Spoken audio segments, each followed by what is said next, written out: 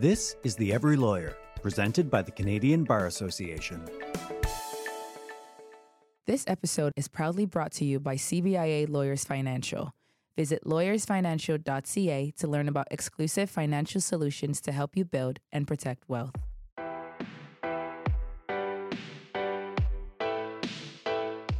Welcome to The Every Lawyer, a Canadian Bar Association podcast. I'm your host, Marlise Silver-Sweeney. Is there a moment in your career that completely changed its trajectory? Did you know it at the time? Or was it only looking back you realized how monumental that decision was?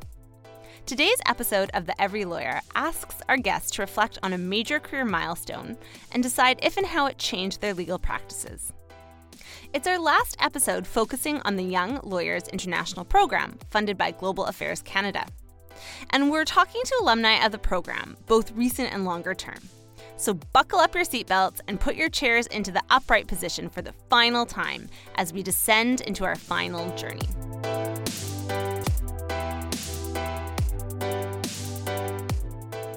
Our first stop is with Laura McLean in Ottawa. She's currently a staff lawyer at La Clinique Juridique Francophone d'Ottawa, where she focuses on immigration files.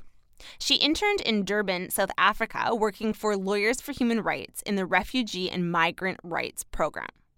Laura, thank you so much for joining us here today. It's my pleasure. I wanted to start with the work that you were actually doing at your internship at Lawyers for Human Rights in Durban, South Africa. Will you tell us a little bit about what that looked like? Yeah, sure. So in Durban, Lawyers for Human Rights runs a refugee and migrant right program. So I worked as a legal caseworker, which meant that I was interviewing clients most of the time, reviewing the decisions that had come from their refugee claims, which they made on their own, and then assessing their needs and often writing appeal arguments for them. Wow. So it sounds like you were right in there, a lot of client facing and a lot of, actual hands-on legal work. Is that correct? Yeah, absolutely. So it was every day meeting with clients and coming up with legal arguments, doing legal research for them, looking into country conditions to include in their appeals. Yeah, so it was definitely very hands-on. And the office, I think we were about a staff of 7. So the interns are expected to carry a full caseload on their own and be able to work autonomously. Yeah. And how long did it take you to familiarize yourself with the refugee law of South Africa? It didn't actually take that long. The Refugees Act isn't in South Africa. It's not a massive piece of legislation, and I mean the refugee definitions across the countries resemble more or less. They share the same wording, the same ideas, because it's a definition that comes from international law. So that in that respect, it didn't take me that long to become acquainted with refugee law in South Africa. Okay. So a lot of full-on client-facing legal research, casework. How did that differ from the work that you were doing before you left? And I believe, correct me if I'm wrong, but you were articling at Community Legal Services of Ottawa. Yes, that's correct. Okay. To be honest, I found legal clinic work in South Africa and Canada to be quite similar. Okay. I mean, it's similar in the sense that you're working with clientele who are low income, are vulnerable. A lot of them might have mental health issues or have experienced sexual-based violence. So in that sense, it's very similar engaging with clients. Since a lot of our clients have these vulnerabilities, say Canada, South Africa, you always bring this trauma-informed approach when engaging with clients. Okay. So in that respect, it was the same. Okay. I think, and another similarity is the fact that a lot of times when you're working in a legal clinic context, again, be it in Canada or South Africa, clients will have multiple issues. Legal issues have this tendency of compounding on each other. So someone will come and they'll need, their main question is about their immigration status. Can I stay in the country? But they'll also have questions about, I have children. Can I enroll them in school? I need to see a doctor. I've been refused at the hospital because I don't have immigration status. What can I do? So we were also responding to those other questions as well. Okay. So it sounds like your work articling before you left for South Africa and then your work in Durban were actually quite complementary of one another. It was. I honestly found it to be a very smooth transition. And now let's talk a bit, actually, exactly the word I wanted to use, your transition home. Okay, you've been back in Canada for a quarter, and you are working at La Clinique Juridique Francophone d'Ottawa, is that correct? Yes, just be wrapping up 2 months. Great. So that's good timing for us to reflect a bit. Is it similar to the internship in Durban, or is it quite a bit different? I mean, again, since it's another legal clinic, it feels similar in the sense that, again, it's clients who I'm working right now as an immigration lawyer. So again, clients with precarious immigration statuses. Generally, and I guess a big difference between legal clinic work in Canada or in Ontario at least, and South Africa is that the legal clinics, up until recently at least, haven't had to do that as much work in refugee law. In Canada, is that what you're saying? Well, in Ontario, Legal Aid Ontario had a system where certificates would be issued, so clients could go to a private bar lawyer and get help. That's as you might know, that has changed recently. So maybe the clinics will be taking on more refugee work. So facing these changes, I am glad that I have a bit more experience specifically with the the refugee side of law. Because I have worked in Canada thus far. I've worked more on the immigration side. Okay. So some actual black letter law skills that you gained in South Africa that you've transferred back to Canada. Yes. And one thing that sort of surprised me was, as I mentioned, the definition of refugee is similar throughout countries. But one thing I didn't expect was in South Africa, they actually look to Canadian law, Canadian refugee law, when they're sort of, developing interpretations. Right. So it would not be uncommon for me to be reading a South African decision on a refugee law issue and see them do a sort of a comparative law analysis looking at other countries. And Canada was usually one of the first they'd look to. And so just anecdotally, this one time, Department of Home Affairs officer had come back with a negative decision, and they had misapplied a test, and that test happened to be Canadian. And so I feel like I had this advantage of saying, well, I actually know this case, and that is not at all what that they've sort of just cherry picked what they wanted to get to in order to issue this negative decision. So I feel like it made a stronger appeal that we were able to say, well, South Africa has adopted this this test that was developed in Canada, and the test in Canada is supposed to be applied this way. That's fascinating. Really, really interesting. I had no idea, actually. So thank you. Learning new things. So it sounds like now that you're back in Canada, you're practicing in a similar area that you were working on during your internship. Was this based on experiences that you had in your internship? Do you feel like it's changed the trajectory of your career in any way? I don't feel like it's changed the trajectory because I always wanted to work in legal clinics, but it's definitely reinforced it. Yeah, it definitely confirmed that I was on the right path for myself, and that this was the career path that I wanted. But I feel like the experience has inspired me to to want to work, live, or study abroad again in the future. Okay. And what about the lens of immigration law? Were you working in doing immigration law at Community Legal Services, or is that a post? I was doing a mix. Yeah, I was Okay. doing immigration and housing. What's the biggest skill that you learned in South Africa that you now use in your practice? So you talked a bit about actually picking up some legal frameworks and research in South Africa that you can actually employ in Canadian law, which is really cool.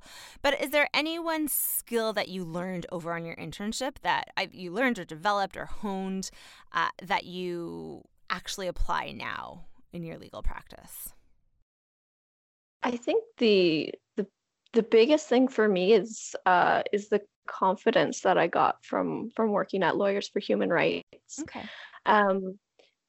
I mean, that's not a skill per se, but No, I feel like that it was. I think it was really important because I had just finished articling, and when you're an articling student, you know, you can go to your principal with any questions. You know, your work is always reviewed by a fellow lawyer before it's sent out. So then when you're called to the bar, all of a sudden, you know, you're a lawyer on your own now, and I feel like that can be pretty scary, pretty intimidating. Yeah, terrifying. Yes. Yeah. So going to Lawyers for Human Rights, you know, I started off sort of in the same mind frame. You know, I'd draft an appeal, I'd take it to my supervisor, say, you know, what do you think? Is this good to go? And then after a few weeks, they were like, no, you don't need to come to me with this anymore. Like you're a legal caseworker. You can do it. You can just send it on your own. So sort of taking that plunge and sort of believing in your own abilities I think that was huge for me. Right. And good for you. I think, you know, eventually you have to take that plunge in Canada after articling, but the fact that you were in a foreign country with a different legal system makes it even more brave, and you probably developed your confidence maybe at a faster pace too. So good for you. Yeah. And I guess one other thing I could add was, again, maybe not a skill, but sort of a situation that I just don't think that you would encounter in Canada. We didn't have a photocopier or a scanner for 4 weeks. Yeah. So, you know, as anyone who works in a law office knows, not having a photocopy or a scanner it's devastating. You need that to do your work. So, you know, had that happened in a Canadian legal clinic, you know, I'm sure a repair person would have been sent out within a few days. But we had to get a little bit creative. Right. And I'm sure that resourcefulness will serve you well working particularly with, you know, when you don't have a lot of resources in Canadian clinics. So we talked about the positives. Do you feel like this experience set you back at all in your career? No, I don't think it did. Like as I mentioned, the confidence that I gained from this, and no, I don't feel that this opportunity has set me back at all. I mean, people in my situation, I did have to sort of put working as a lawyer in Canada on the back burner to be able to take this opportunity. Right. But I think, as I mentioned, it built a lot of confidence that I need moving forward. And I think it will open doors if I decide to work internationally again. Right. So I think I don't think that it has delayed me in any way. So my last question for you is, I see that you've sat on some interview panels for other YLIP interns who want to go abroad. Do you have any advice for prospective applicants who could be listening today? Yeah, so my advice to those who might be applying to YLIP are, before the interview, is to sort of take a moment and reflect on larger issues in human rights in development, and think about how they interrelate, how they intersect, and what you think issues are sort of globally. The interview wants to know what you think about sort of these big picture issues. So I think a lot of people, I think a lot of candidates focus on, reviewing their CV, practicing those, why would you be interested? Why would you be good? What are your strengths and weakness type questions, without sort of sitting back and thinking, what is development? What is access to justice? And, what do I think the issues are, and how do I think I fit into all of it? Right. So some great advice. In law school, at least for me personally, I was very trained in answering those questions that you just talked about. The, how do I fit in? What do I bring to this? But maybe for applicants of YLIP, actually getting a little bit broader and looking at the more global issues and thinking about how you fit into them. Would that be fair to summarize? Yeah, I think that's a good way to summarize it. And that's from my understanding, that's something that the CBA and the YLIP organizers specifically are looking for. They're looking for someone who's going to think about how their presence and their contributions as someone coming from Canada might be problematic. Thinking critically, and thinking about how to engage in this work, how to advance human rights without, being this sort of neo-colonializer, basically. Right. Okay. So that's some excellent advice. Well, Laura, thank you so much for your time with me today. It was great to chat with you, and best of luck in your future path. After the break. It was a bit harder to come back, I found, than it was to go there. It was a bit more challenging. Today's tip of the day is brought to you by CBIA Lawyers Financial. Effective networking is an important skill for all lawyers, but especially for solo practitioners. Being on your own can be isolating at times, and it's important to have a network of people you can call on to share ideas or ask for advice. Building a network will also help position you in your community as the go-to person for a specific skill or practice area. This can help lead to business development opportunities. The more people know what value you bring, the more they can refer you. Networking isn't just about meeting as many people as possible. It's about meeting the right people, maintaining contact, and cultivating relationships. Networking is a two-way street. The more value you give to your network, the more value you will receive in return. Lawyers Financial has interviewed a number of solo lawyers to discuss the benefits and challenges of this career choice. Through videos, they talk about freedom, the challenges of running a business, and the need to network. To learn more, visit lawyersfinancial.ca/blog and filter articles for sole practitioners. Our next guest is Mathieu Delorme, also in Ottawa. He's currently a labor lawyer for a public service union, and he went to Grahamstown, South Africa in 2011 to intern at the Legal Resources Centre there. So, Mathieu, thank you so much for taking the time to chat with us today. My pleasure. Thanks for having me. So, you've quite a bit of distance now from your internship experience, but I wanted to revisit it. Could you tell me a bit about the type of work you were doing at the Legal Resources Centre? Yeah, sure. I mean, it was quite interesting and quite diversified too as well. It was a small outfit. There was 2, maybe 3 full-time lawyers, and we were just basically thrown into the mix. They didn't have any offices for us, so we worked out of the office library. Okay. I was with a colleague who's also a member of the YLIP program. Mm-hmm. And we did everything from some of the intake to meeting with people to do some legal education. We did some site visits to establish whether the government was following through court orders and things like that. I drafted a lot of things as well. It was very diversified, quite rewarding, and yeah. I bet. I was actually just going to ask you, what types of legal issues were you seeing there? So the Legal Resources Centre in Grahamstown, or, Makenda now I think is called, was mainly doing things with respect to legal education at the time I was there. But I would also touch on children's rights, housing rights. We did a bit of banking stuff because at the time they were trying to establish a class action against banks that were seizing homes inappropriately, so things like that. Most of them were related to constitutional issues because of the nature of the Legal Resources Centre's mission. What was the transition back to Canada like for you? Do you remember it at all? Yeah, I mean, it was a bit harder, I think, on my end than it was for my colleagues for a variety of reasons. Some of them were personal, some of them were professional. It's a reverse culture shock, I think. And I think you just realize at one point that life moved on, right? And while you were not there, people still had a life. Your friends kept seeing each other. Some got married, some had kids, and you come back and you have all these interesting stories, which in your head are, you know, I don't want to say better, but they're different. And, you know, to you, like that was a very important part of my life, which I very much enjoyed and would recommend it to everybody. So when I came back, obviously I was excited, and your friends are like, oh, yeah, that's what you did. That's what you did.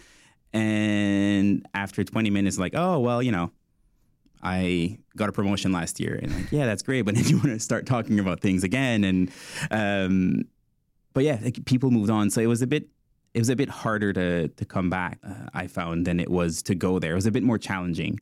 And despite all the warnings that we were given by the program, I don't know if it was willful ignorance on my part or not, but yeah, it's just something that I did not see coming, to be honest. Yeah. And I honestly struggled with for a short while. Yeah, it's an interesting observation about the fact that, you know, socially things go on, but you've had this really rich experience, both professionally and I'm sure socially as well. And outside of your connections, right? There's a lot to share, and how open people are to hearing it too. Interesting. Career-wise, how did you think it affected your career? And I'm going to ask you to reflect a bit later on, you know, if it changed the scope of your career at all, but were there negative ramifications at all for being away from Canada for that long, or was it totally fine? No, I don't think there were any negative outcomes out of it. If anything, it was a good conversation starter, right? In an interview, whenever you said, oh, when I was in South Africa, I did something similar to this, it caught people's attention. And I think it's also how you sell it, right? There were definitely some things that I brought back, both personally and professionally, that I still use today. And as long as you're able to explain to people how it can fit into their professional environment, their company or law firm or wherever it is you're trying to go, I definitely think it's an asset to have. And what would you tell, that's really interesting what you say about selling it, and I totally agree. You know, things are all how you package them to prospective employers. What would you tell other YLIP interns to focus on when talking about it, the experience in an interview? I think it all depends on what your experience was, what you work with, right? So, for instance, I had a very laissez-faire, not myself, sorry, my supervisor that had a very laissez-faire approach, right? Just if you want to find a project, find it, take it, and run with it. Well, I mean, that translates well here for, you know, working independently with little supervision and something like that, right? Then you come into cross-cultural exchanges and how to deal with someone that has a different set of professional values as you do. For instance, timeliness for me was something, I think that was the first kick in the face that I got. Then I remember when the first week or two I was there, and this is going to sound, I'm going to sound idiotic here when I say this, but I remember talking to my boss and being like, man, this is the third time I set up a meeting with this person, and the first 2 times they didn't show up, and the third time they were 5 hours late. I was genuinely annoyed, right? Because here, that's something that would never happen, right? You can miss a meeting once, and then you call and apologize profusely, and it never happens again, and you better have a good reason. So I transported those expectations, I guess, to my placement, and my boss just looked at me and was like, well, Matt, this person probably does not have a car, has to hitchhike 15, 20K most likely. That specific person lived in a house that did not have running water, so they had to get up extremely early to get in line to go to a communal shower. Anyway, and she went on and on and on about this, and that's the kind of things you don't necessarily expect or imagine, or things that would not necessarily happen here that you don't necessarily expect either because you've never encountered this type of situation before. So yeah, you just have to learn how to deal with this, or just respect, right? Like if you're in a village and you're doing legal education, for example, well, there's an order of who needs to be greeted first and how you talk to people and how you address people depending on their age or their position in the village and things like that. Those are all things that you can bring back to your workplace, right? Obviously, you might not necessarily speak with a village chief in your workplace, but just to be able to recognize that, if you work with a elderly person who is from a different culture, well, they might expect different things from you, and that might explain why you have a difficulty in communicating with them. Right. So some real tangible cross-cultural business skills you picked up. Yeah, definitely. So correct me if I'm wrong, but you're about 7 years out from leaving Grahamstown. Is that right? Yes. Okay. Looking back then over the course of the last 7 years, how would you say the experience shaped your legal career, or did it? I think it did so in very small but important ways. Okay. And I have some colleagues that after the internship found a position with the UN. Some others found positions with other international organization. I chose to stay in Ottawa for personal reasons.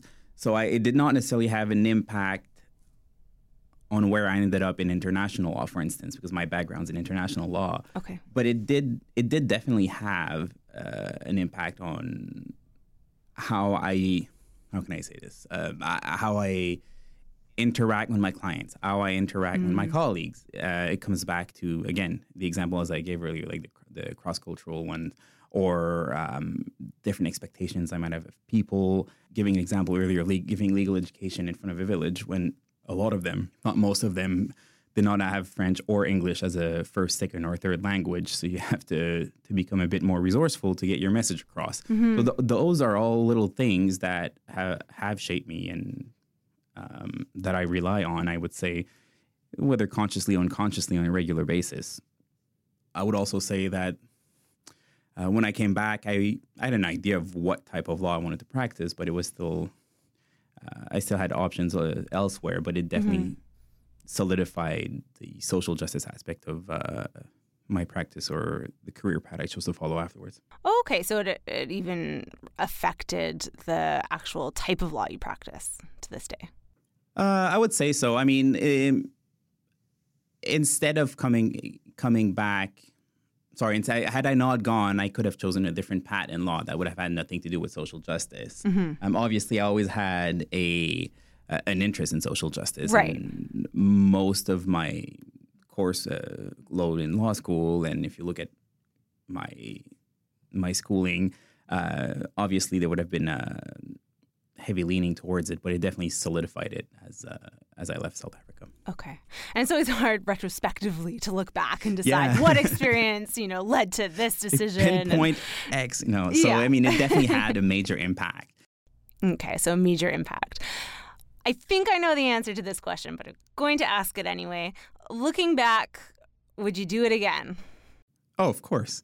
I met some people that I will be friends with for the rest of my life, whether they were fellow program participants or people that went there. It was an extraordinary experience, both in the professional and personal point of view. And it allowed me to see the world in a different way, as cheesy as this sounds. And I would wholeheartedly support everyone to apply for the program, and I've been doing so for all of my friends afterwards, although I'm starting to age out with the eligibility requirement. Right. Next it will be mentees that you'll push into. Yeah, exactly. So you gave us some really valuable feedback already for prospective applicants or also people who are just coming back from the program about how to not sell necessarily, but package this experience in a job interview. What else would you tell prospective applicants to the program? What would you tell them to think about before leaving, to do during, and to reflect on when they come home? Before leaving, I'd say do it for the right reasons. If you're trying to go because you think it'll look good on your resume, you will be miserable for the whole 9 or 10 months that you're going to be there.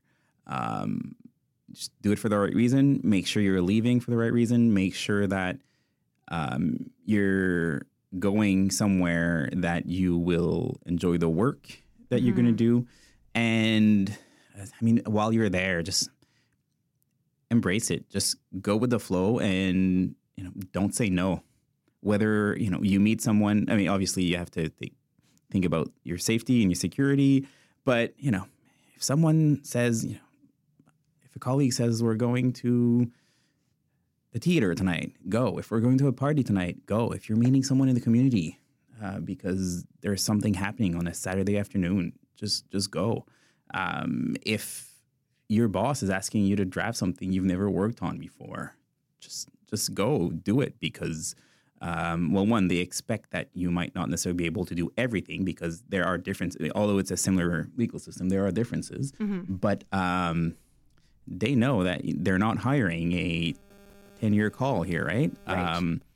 Just enjoy what you're doing, learn, soak it in, and benefit from it as much as you can. Okay, great. And then what you said earlier, when you come home, be prepared that your friends and career might have moved on in a different way. Yeah, no, be prepared. Be prepared. I think that would be the best way to summarize it. But what does that mean? While you're on your program, when don't wait for the week before to say, I should start preparing my return. I think those are things that you should look into before. You should start. If your goal is to come back to Canada and work and you know where you're going, start, sending out feelers to your contact for a position somewhere that may be something you'd be interested in, even if it's just transitionary. Prepare your departure there, right? Like you have made friends, you've made connections there for the past 9 months. You can't just leave on a whim and expect everything to be great, right? I think to a certain extent you have to mourn, right? Because you're changing your lifestyle, you're uprooting yourself for a second time in 10 months, and coming back.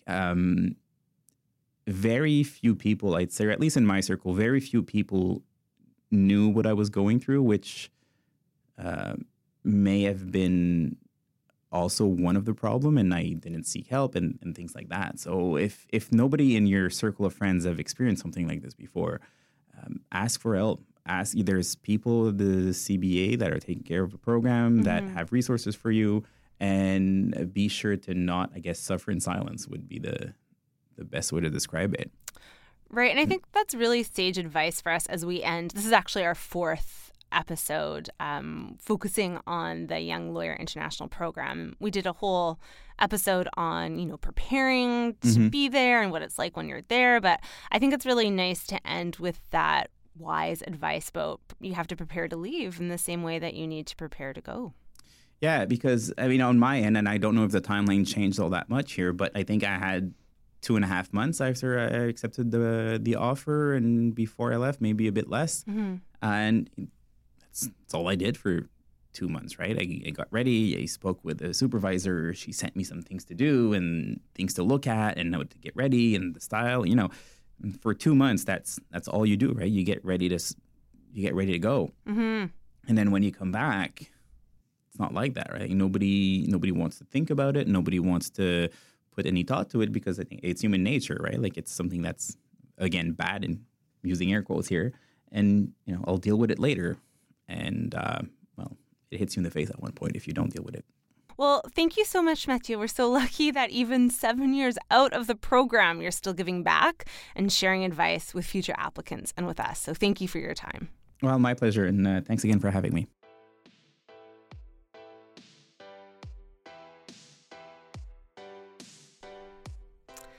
That's our podcast for today, and it's also the last in the series focusing on the Young Lawyers International Program. I hope you've enjoyed venturing out to Serbia, South Africa, Kyrgyzstan, and beyond. I'd love to hear about your experiences, whether travel or otherwise, that have significantly altered the trajectory of your careers. Tweet to us at CBA_news, or you can reach me at my handle at MarliseSS. We are on Spotify, Apple Podcast, and Stitcher, wherever you listen to podcasts. Subscribe to receive notifications for new episodes. And if you like what you hear, please leave us a review. We also have a podcast in French called Juriste Branché. If you're interested in the Young Lawyers International Program, tweet to us or visit our website to find out more. Stay tuned for the next episode of The Every Lawyer and let us know which topics you'd like us to cover. Thanks for listening.